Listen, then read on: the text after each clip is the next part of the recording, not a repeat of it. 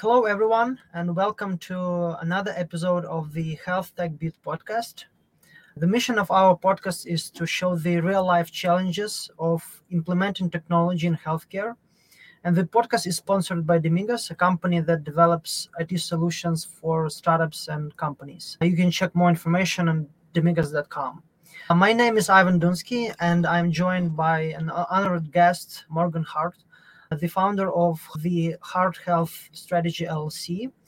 Morgan works as an independent consultant for hospitals, systems, and insurance providers. Morgan's work with clients focuses on strategy for care transformation and business tactics to remain at the forefront of the industry.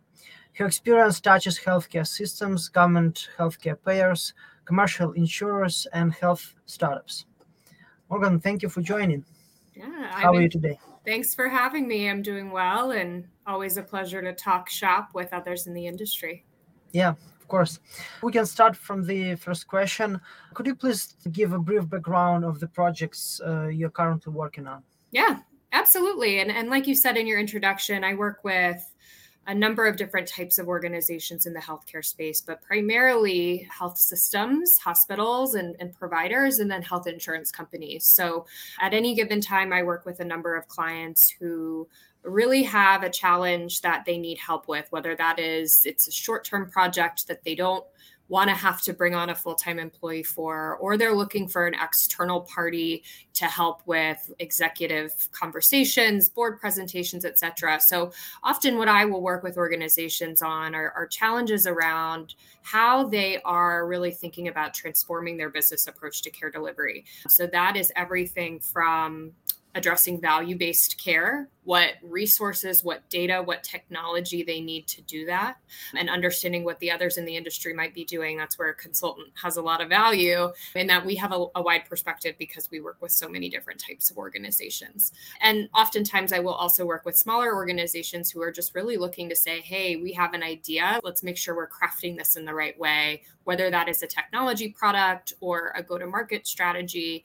And I come in to really help kind of bounce ideas off folks and provide an external perspective again. So really it's strategy at the highest level, but also moving pieces together and making sure that the picture is well-rounded. Got it. Could you please explain what kind of parameters or how you measure, or how organizations that hire you measure the performance of your work? Like, for example, that advices were good and like ROI is there and so on.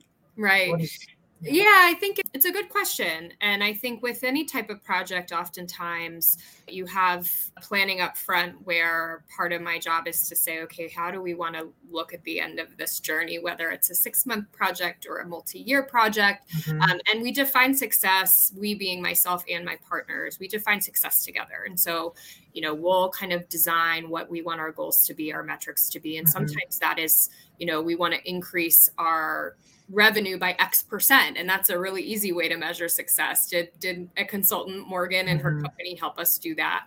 Other times it's a little softer because there's so many factors that go into strategic projects in healthcare that success might be a little bit more qualitative. It might say, can we look back and say we made really good change? Were we able to put a new process in place? Was this easy to do? Was this hard to do? And could we have accomplished this without our consultants' help? So, the ROI is a little intangible in some cases. And part of my job is to really understand with my clients up front, what do you want the outcome to be and how can we work together to get there? And so I always will look back at the end of a project and kind of review and say, did we do what we said we were going to do when we met for implementation? And if we did, great. And if not, let's talk about how we could do a little better next time. So I hope that answers your question. I think with many things in healthcare, it's nebulous, and you have to always be flexible and willing to kind of say, okay, maybe this isn't going to be a hard number we can look at. If it is, that's great. But if not, sometimes you have to think outside the box. Yeah. So this answer is, it depends, right? It depends. Yeah, it depends. It depends. Yeah, absolutely. And just to give more sense of the types of clients you work with, how big are the organizations? I have a range. I think right now my current clients represent almost $20 billion in revenue between all of them.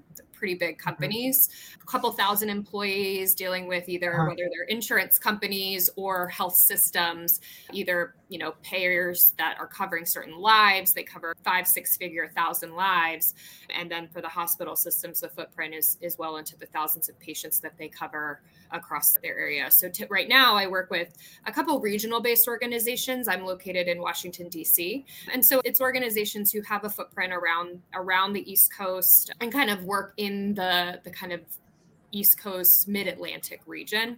I have done some consulting for super small startups as well, and less than 5 employees, super early startup, as well as some smaller, 1 to 200 person companies as well that have a product offering in the healthcare space. So short answer is size totally varies. I try to keep my doors open to any type of organization that wants to work with me, because I think every size organization has a role to play in this industry. We can't only look to the giants to be able to do things, because sometimes change happens most quickly at small organizations that are unencumbered by large policy or large leadership divisions that would kind of make change difficult. Yeah, of course. So maybe that's a kind of general question, or very general. What kind of, like, if you can classify some categories of main challenges that you see that your clients face? I mean, the healthcare providers, not startups. Sure. From the provider perspective, and I think you see a little bit of this when I talk about my clients, and I think certainly more broadly in the industry, we have 2 huge players. We talk providers, so hospital entities, physicians, care delivery organizations, and then we also talk about payers, insurance providers like the government, Medicare, Medicaid, but also commercial insurance companies, big names like Aetna, United, Blue Cross, names that most in the industry would know. So with the payer and provider centric approach to this question, main challenges, I think there are a couple. I think they're related. First, above all else, and I think this is something that anyone would tell you, one of the biggest challenges that provider entities and payer entities are trying to solve, my clients absolutely, is cost. This is something not new in the past year or two to the industry. Costs are continuing to grow, especially as we see more and more patients having high deductible health plans, more risk being put on the patient themselves to pay out of pocket for care. And in general, trends where there are higher and higher number of patients with complex conditions needing high cost treatment. And then certainly as you think about trends just in general with the population, we have thousands of people every day from the baby boomer generation aging into Medicare, shifting from likely a commercial plan coverage to a government plan that many American taxpayers pay into, that we hope will be there for us one day when we reach Medicare age. But the numbers are astounding of how many folks are starting to draw from that program. So big challenge is cost. How do we rein in the spending in the industry for costs? And that, I think, has some trickle down challenges that others are trying to address. The rise of value-based care, thinking about new ways to address those cost increases. Are we thinking differently about reimbursement strategies and trying to save money while increasing value? And how do we kind of work to manage that in a world where we have lack of transparency and interoperability in technology, which I'm sure Ivan will dig into more with our time together today.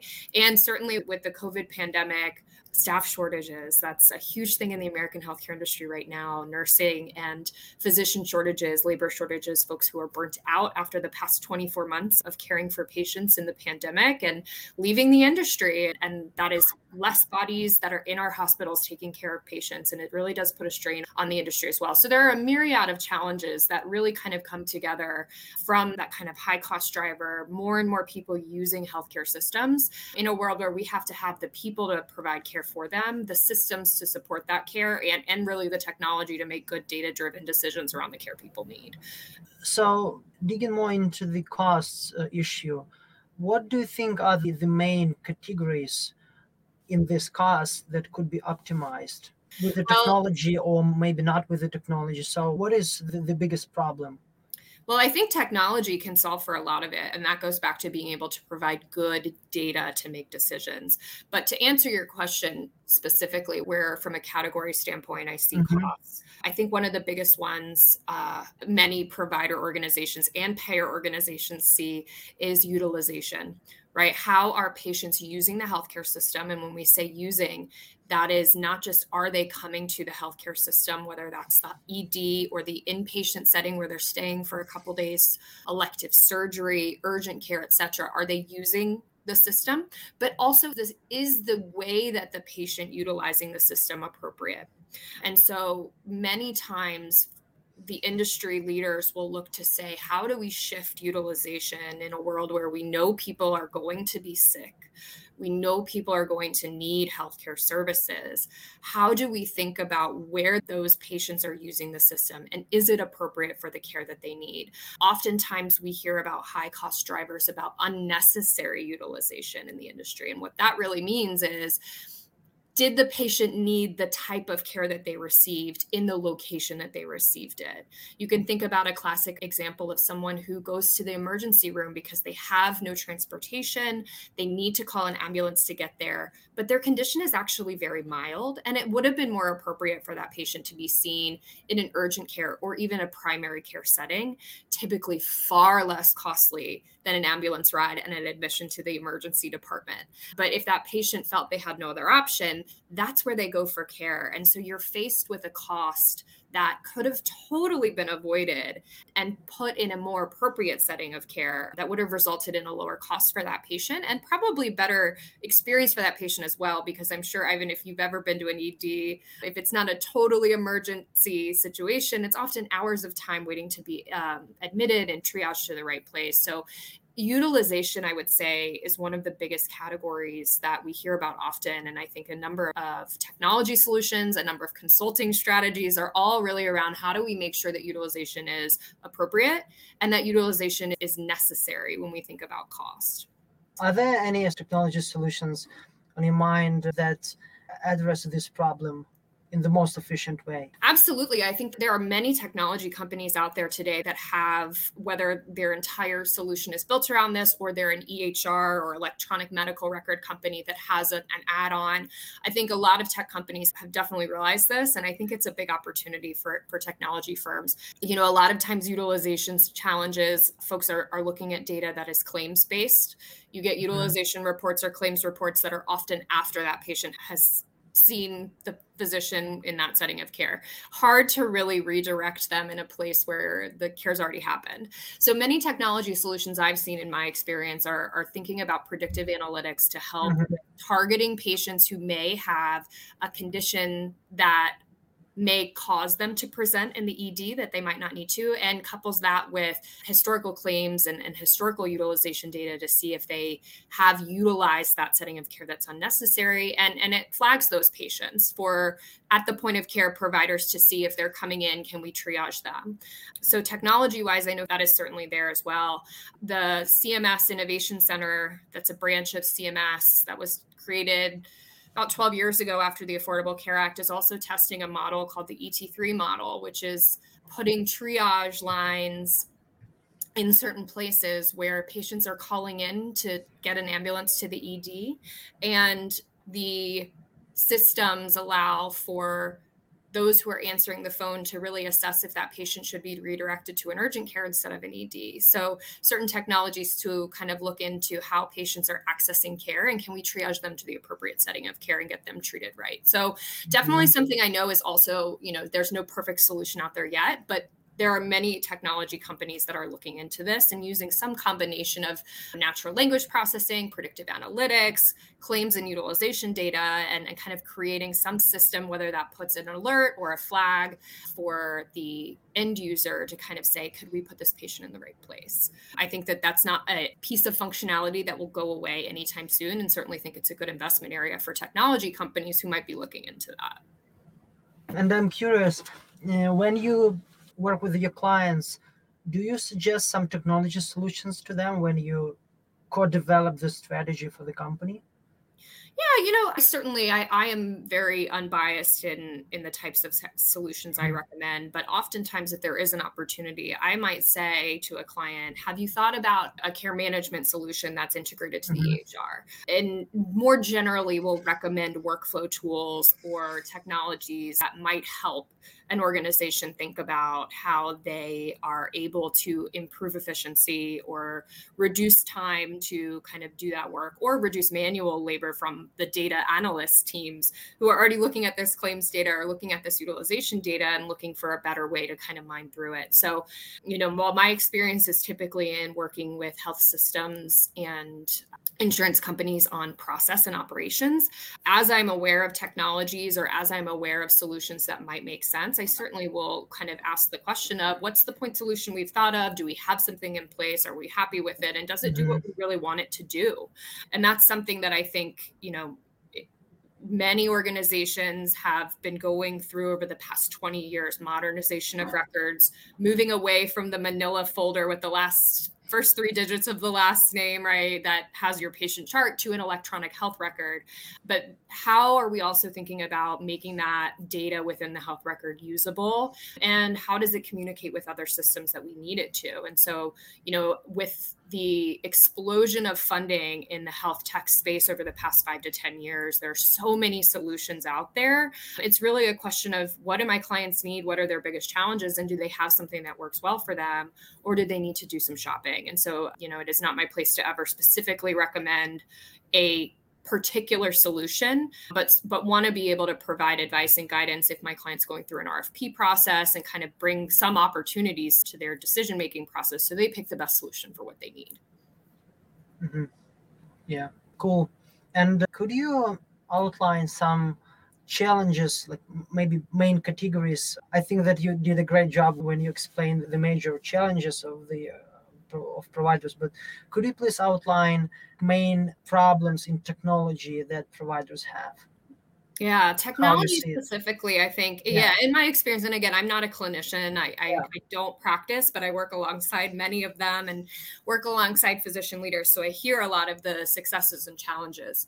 I would say a couple of the challenges, and I mentioned this as one of the categories earlier, is lack of interoperability with data and transparency with data. So again, there has been such a good movement towards using data and using technology in the healthcare space over the past couple of decades, but the systems are not designed to talk to each other automatically. I think we see this a lot with lack of interoperability between EHRs. If you have an EHR in your inpatient setting and you have a different EHR vendor in your specialty clinics, that is a common thing where a system might not be on the same EHR for every site. Do those systems talk to each other? Is it easy to transfer patient records? Is direct messaging set up, the capability where users from one system can directly message users on another system about a shared patient? All of these things are not, in my experience, out of the box offerings. It's a frustration point where clinicians and clinician leaders feel like they have to pay extra to get the systems to talk to each other. And, many systems do invest in that. And you often see many systems will scrap multiple EHR systems. If they have a disparate system across their system, they'll scrap it and do a big implementation to get everybody on the same system. So that lack of interoperability, I think, is a challenge. The data's there. The systems are there, but they are not configured to talk to each other without extra lift and extra cost on the provider side. So I think that's a frustration that organizations continually work to solve, and they've found workarounds and they've found solutions. But until we get to a world where we're on a single EHR system for the entire patient population in the United States, which is a pipe dream for many of us, that's going to be a challenge that's here to stay. And we have to think creatively around how to work around that. Is there an extra solution on top that we implement that aggregates the data for us? Do we have an enterprise data warehouse we're using? What are those solutions where we have one place for all of our data to live, and can we use it? And I think one of the other challenges when we think about transparency and interoperability is the functionality of the system itself. What I often have seen in my experience is what leadership understands from a theoretical and a strategic standpoint for the system to do, and what the end users are actually doing with the system, whether from a capability or a user usability standpoint sometimes differs greatly. And what I mean by that is, the C-suite of leadership in a hospital may have months of meetings with a sales team and leadership from a technology company to really talk about what they want out of this system. But through 12 to 24 months of implementation and then end user use and refinement of the tool, there may be technology pieces that the leadership felt was really important, an extra widget or an add-on that they paid for that is actually really cumbersome from the end user to use, whether that's an extra drop down or a multi-click reporting function that just isn't easy to use. And so you find that leadership will say, well, we bought the system to do X, and the end users say, gosh, that takes so much time. We don't have time to do that. So we don't even use that functionality. And that's a frustration point, I think, for both sides of the coin here. And then certainly for the technology company, right? You want your tool to be used at its very best. You want it to really be providing value for your client. But if your client teams have a different perspective of how the tool is being used, then that's a challenge. So those are, I think, two of the big things I see is interoperability and then the actual functionality and usability of the tool. And the number of times I see dormant dropdowns that somebody paid extra for because they wanted the ability to do that data field mining and in a report, but nobody uses it because it's really hard to find. If I had $1 for every time that happened, I'd be a millionaire.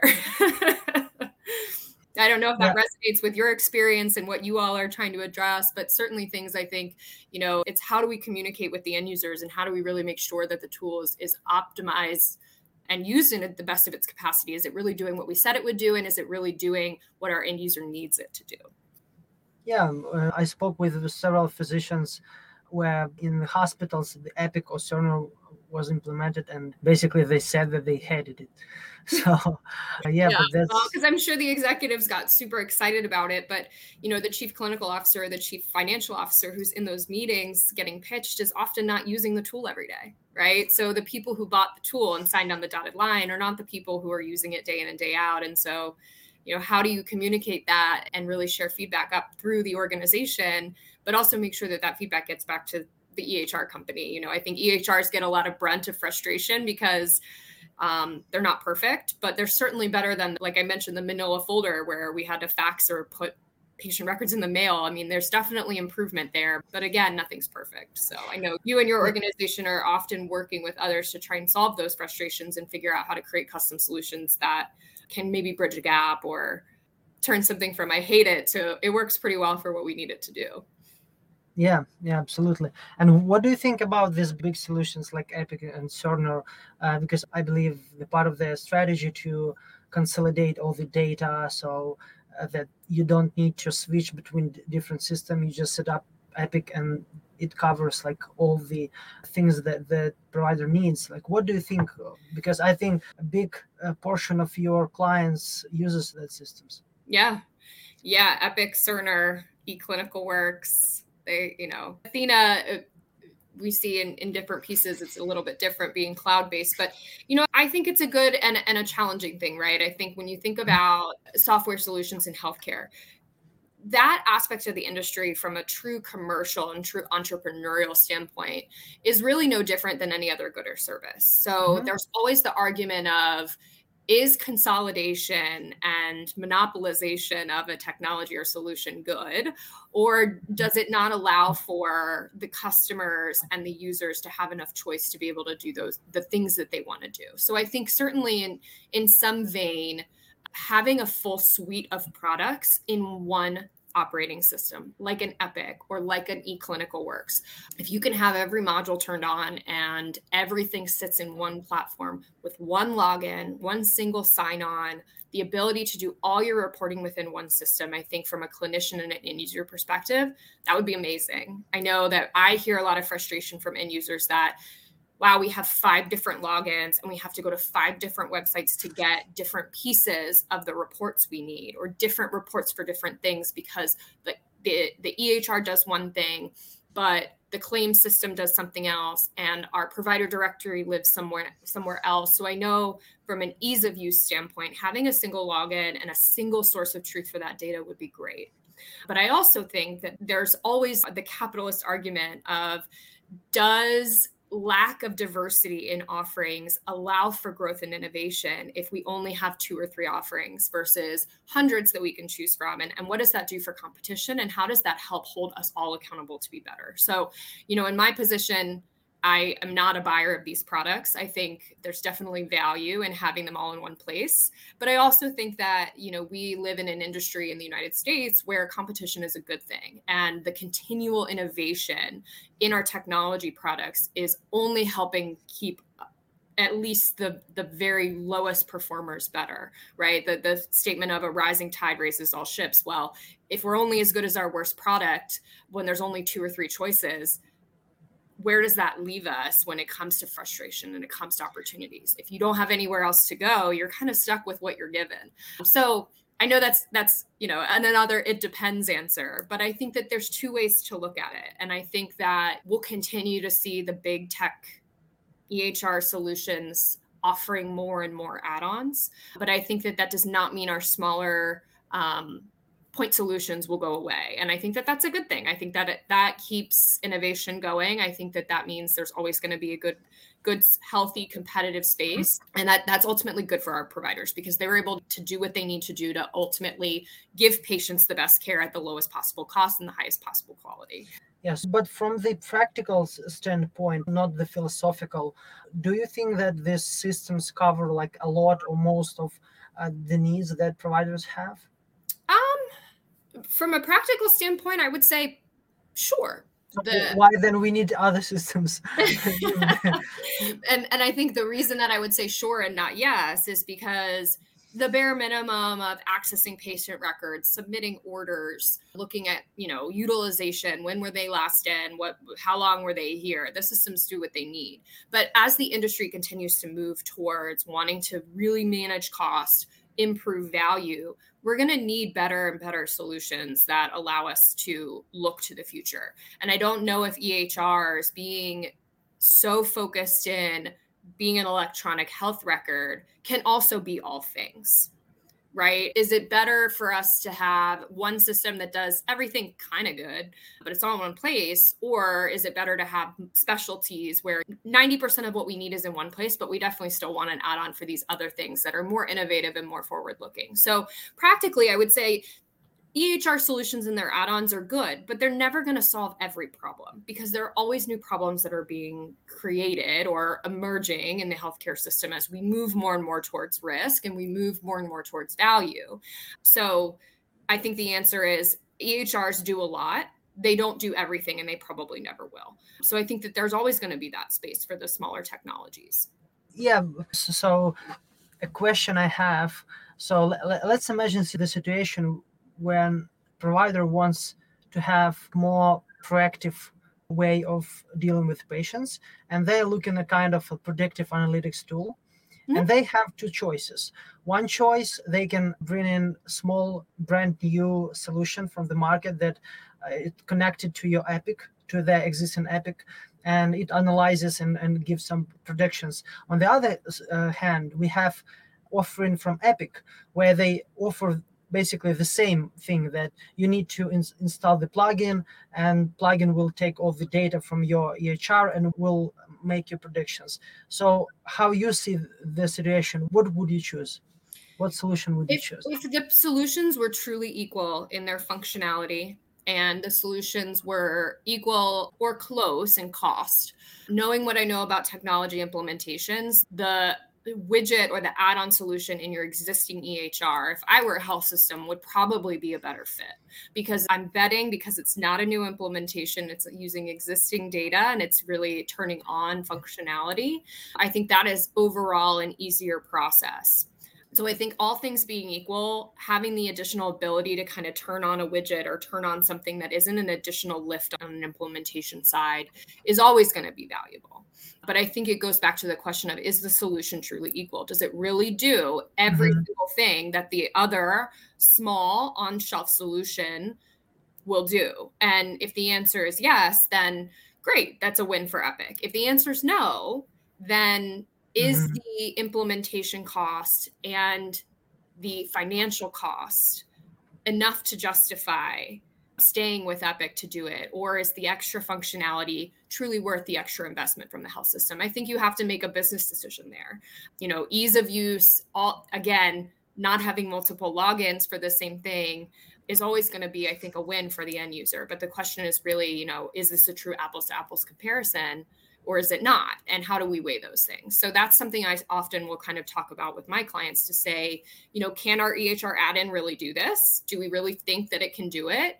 And if the answer is yes, then that's an easy box to check. And if the answer is no, then that's where I think it is always good to kind of look towards other solutions to say, our EHR is really good, but it's not all things. And if it can't really do that one thing we need, then it is time to go outside the EHR and add an additional product in. Maybe one day, again, we'll be on a master EHR for every patient in the world. Medicare has been trying this for years. We're just seeing it in the military with the new Genesis EHR that's going live right now. I think we're years and years and years away from that in the industry. But until we get there, I think we'll continue to see there is always going to be a business case. These smaller companies start because they see an opportunity in the market. EHRs don't do it. So let's create a company that does. And until we get acquired or until we get big enough to have our own kind of challenger here, small companies, I think, are continuing to emerge and continue to get funding because they're doing something unique that the big guys aren't doing. Yep, definitely makes sense. You touched a very interesting topic that not always the vision of decision makers and clinicians are equal when they use systems. So what is your input? How do you see the process could be optimized and could be more efficient, especially during the purchase timeline? What is the best approach maybe to involve clinicians at the point where decision of purchase is making, or how do you see this? Yeah, I would advise most purchasers of products to involve your end users up front.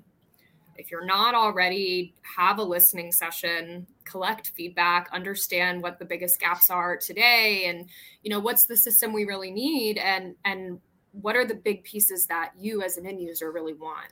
And I think as many times as you can to include your end user leads, if there's one or two folks that are kind of stepped up to represent the medical department, have them involved in demonstrations, let them ask questions of technology solutions and sales teams. So you don't get to a place where you get a solution, you've bought it, and then the end users say, well, nobody asked us if this would even be helpful, or nobody asked us what we really wanted. I think that's a really easy way to avoid those pitfalls, is to involve end users early and often in the sales process. I've also heard many times, and I'm sure, Ivan, you've seen this too, where leadership gets sold functionality that actually doesn't exist in the product today. We're told in the sales process it'll do this, and then we implement it, and everyone's frustrated that it doesn't do that. But they will add it next year. So sure, it's on the roadmap. Which is great. But I think in that sense, it's how do technology companies overcome that to say, okay, it is on the roadmap. You're not going to get it for 12 to 14 months. But what is the problem today that the end users are frustrated about not being able to do? And how do we create a workaround or solution that helps get us there while that functionality is still in production? And I think a lot of times, if technology companies are willing to come to the table and maybe not be a development partner, but really listen to end users, not just those that are signing on the dotted line to say, how can we solve this issue? Then ultimately, it leaves everybody feeling like they're winning. And so if you're a technology company or you're a purchaser of a product, think about your end users, think about what they want, not just what's going to look good to the board, not what's just going to kind of check the boxes at the C-suite level, to really make sure that you're buying a product that's going to get used and that you're paying for the things that are actually getting used on the end user side. And next question on this topic, could you give some tips on created or implemented technology that clinicians would accept? Like what main things to consider? Yeah, I think, again, like I mentioned earlier, reducing the number of places a clinician has to go, whether that's multiple logins or multiple clicks. I think streamlining where information input goes is always a win. I think. What do you mean by always a win? I mean, if you're asking a clinician who is charged with doing patient care and spending time with their patients, and they have to do 27 clicks in the tool to get from tab to tab to tab to input data while they're asking patients questions, I think that's a frustration. And you hear a lot of times clinicians will say, I didn't go to med school to click in a document. I want to do patient care. How can you, as a technology solution, create a very streamlined, very easy to use solution that minimizes where someone has to go to put information in? I know that's not always perfect or easy to do, but I think the easier it is to put information in a single place, the more it's going to get used by a clinician, because they are charged with getting this data in and helping make it usable and meaningful for those who are trying to analyze it, but also deliver really good patient care. And it's really frustrating as a patient too, I'm sure, to be sitting there trying to talk to your physician and they're sitting behind a computer and not really talking to you, because they know they have to get documentation done. They have to submit these things in the system, and it's really hard for them to use. So I think that's one thing, is just thinking about ease of use and usability, not to get wooed by, oh, we could do this, but it's going to be really cumbersome. I think that's where you start to see people not use things, because it doesn't make sense in workflow. And from a clinical documentation standpoint, they're going to only do the bare minimum. So I'd say that would be my biggest tip or advice, and what I've heard from working with clinicians on tools.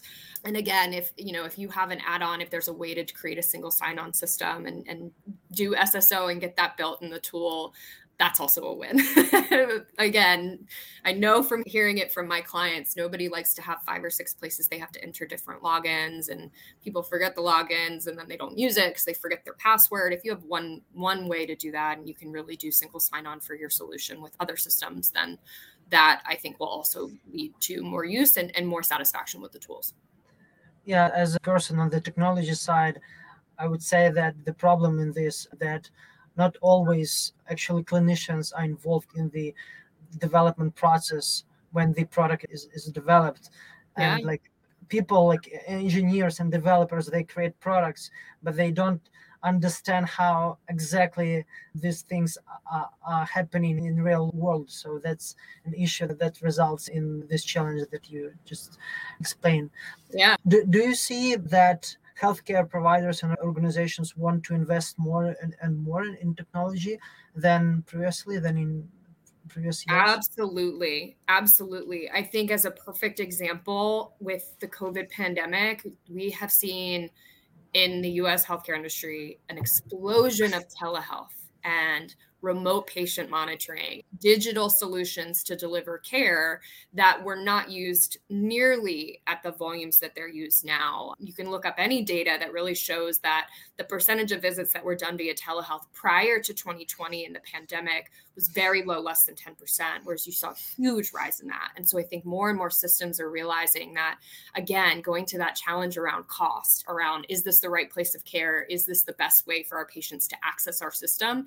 Investing in a digital health platform is a short-term investment that will pay off in the long run, because there is an increase in access, decrease in cost typically, and overall satisfaction for patients to be able to join a Zoom for a call that they didn't need to go into the doctor's office to do if it's a acute enough condition that can be managed over a video chat. And especially for our patients who have access challenges, who have mobility challenges, who may be in a position where they cannot get in a car and drive themselves to the urgent care or primary care setting, digital health solutions are a huge win. I think that's just one example. I think with that, again, there's billions of dollars, as I mentioned, that are being pumped into the VC and, investing space when it comes to digital health, because payer and provider organizations are seeing the value in investing in technology and having data and having rich data that's usable and can be mined from really slick solutions or create really meaningful dashboards. That is a huge value add. And so I don't think that investment is going to go anywhere anytime soon. I think that that's a trend that'll continue, at least for the providers and in the industry. And what kind of technology trends do you see in healthcare in next 3-5 years? I think telehealth will continue to be a top of mind one. I don't think that'll wane, especially as we continue to see the COVID variants kind of waxing and waning and kind of fits and starts of, is it safe to travel? Is it not safe to travel? I think that's definitely a big one, telehealth solutions. I think wearables continue to be something that the industry is looking to invest in. I think more and more organizations are exploring partnerships with remote patient monitoring tools. So a little different than telehealth, where it's a visit, a video visit. Are there solutions that you can invest in that allow a device, a small device, to be sent home with a patient to do basic monitoring, like if you need to do a chest scope or ear or anything that's kind of a minor scan? Is there a wearable or a RPM technology you can send home that is low cost to a provider, but allows you to kind of get data? Those sorts of things, I think in the next 3 to 5 years, we'll see a lot of.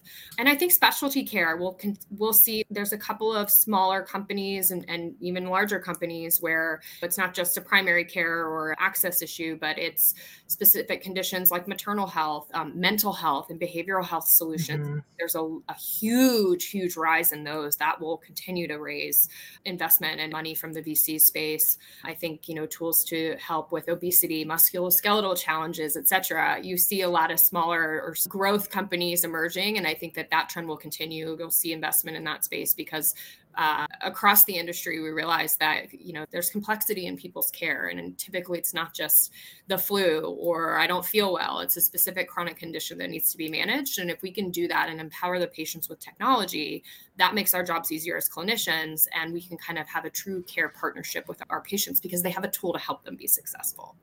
So that's kind of my outlook. And I think there's plenty more where that came from. But given I know we don't have 5 hours to talk through this today, of course, we kind of keep it at the high level. Yeah, basically we are coming to the end of an interview, and I have probably the last question before our rapid fire round. What kind of advice that you give to your clients, your startup clients who are startups, to somebody who are building a new telehealth or health tech solution?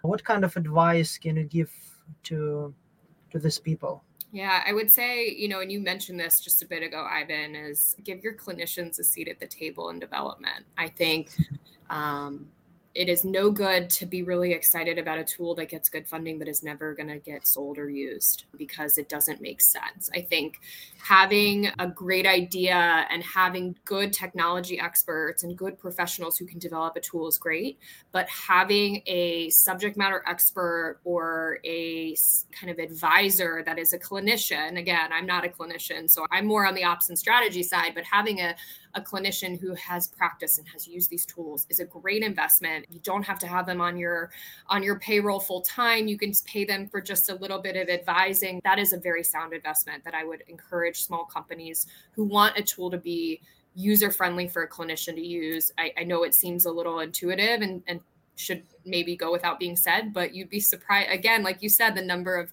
tools that go through development without really having that user testing and that user acceptance from a clinician's perspective. And I think always kind of having a pulse on the industry, having conversations, making sure that you have someone who is out there networking, listening, talking is always a good idea, to just make sure that as the tide changes, and it does rapidly in healthcare, that your organization is well positioned to make those changes. So I think those are two small investments that a small company can make that would pay off big time.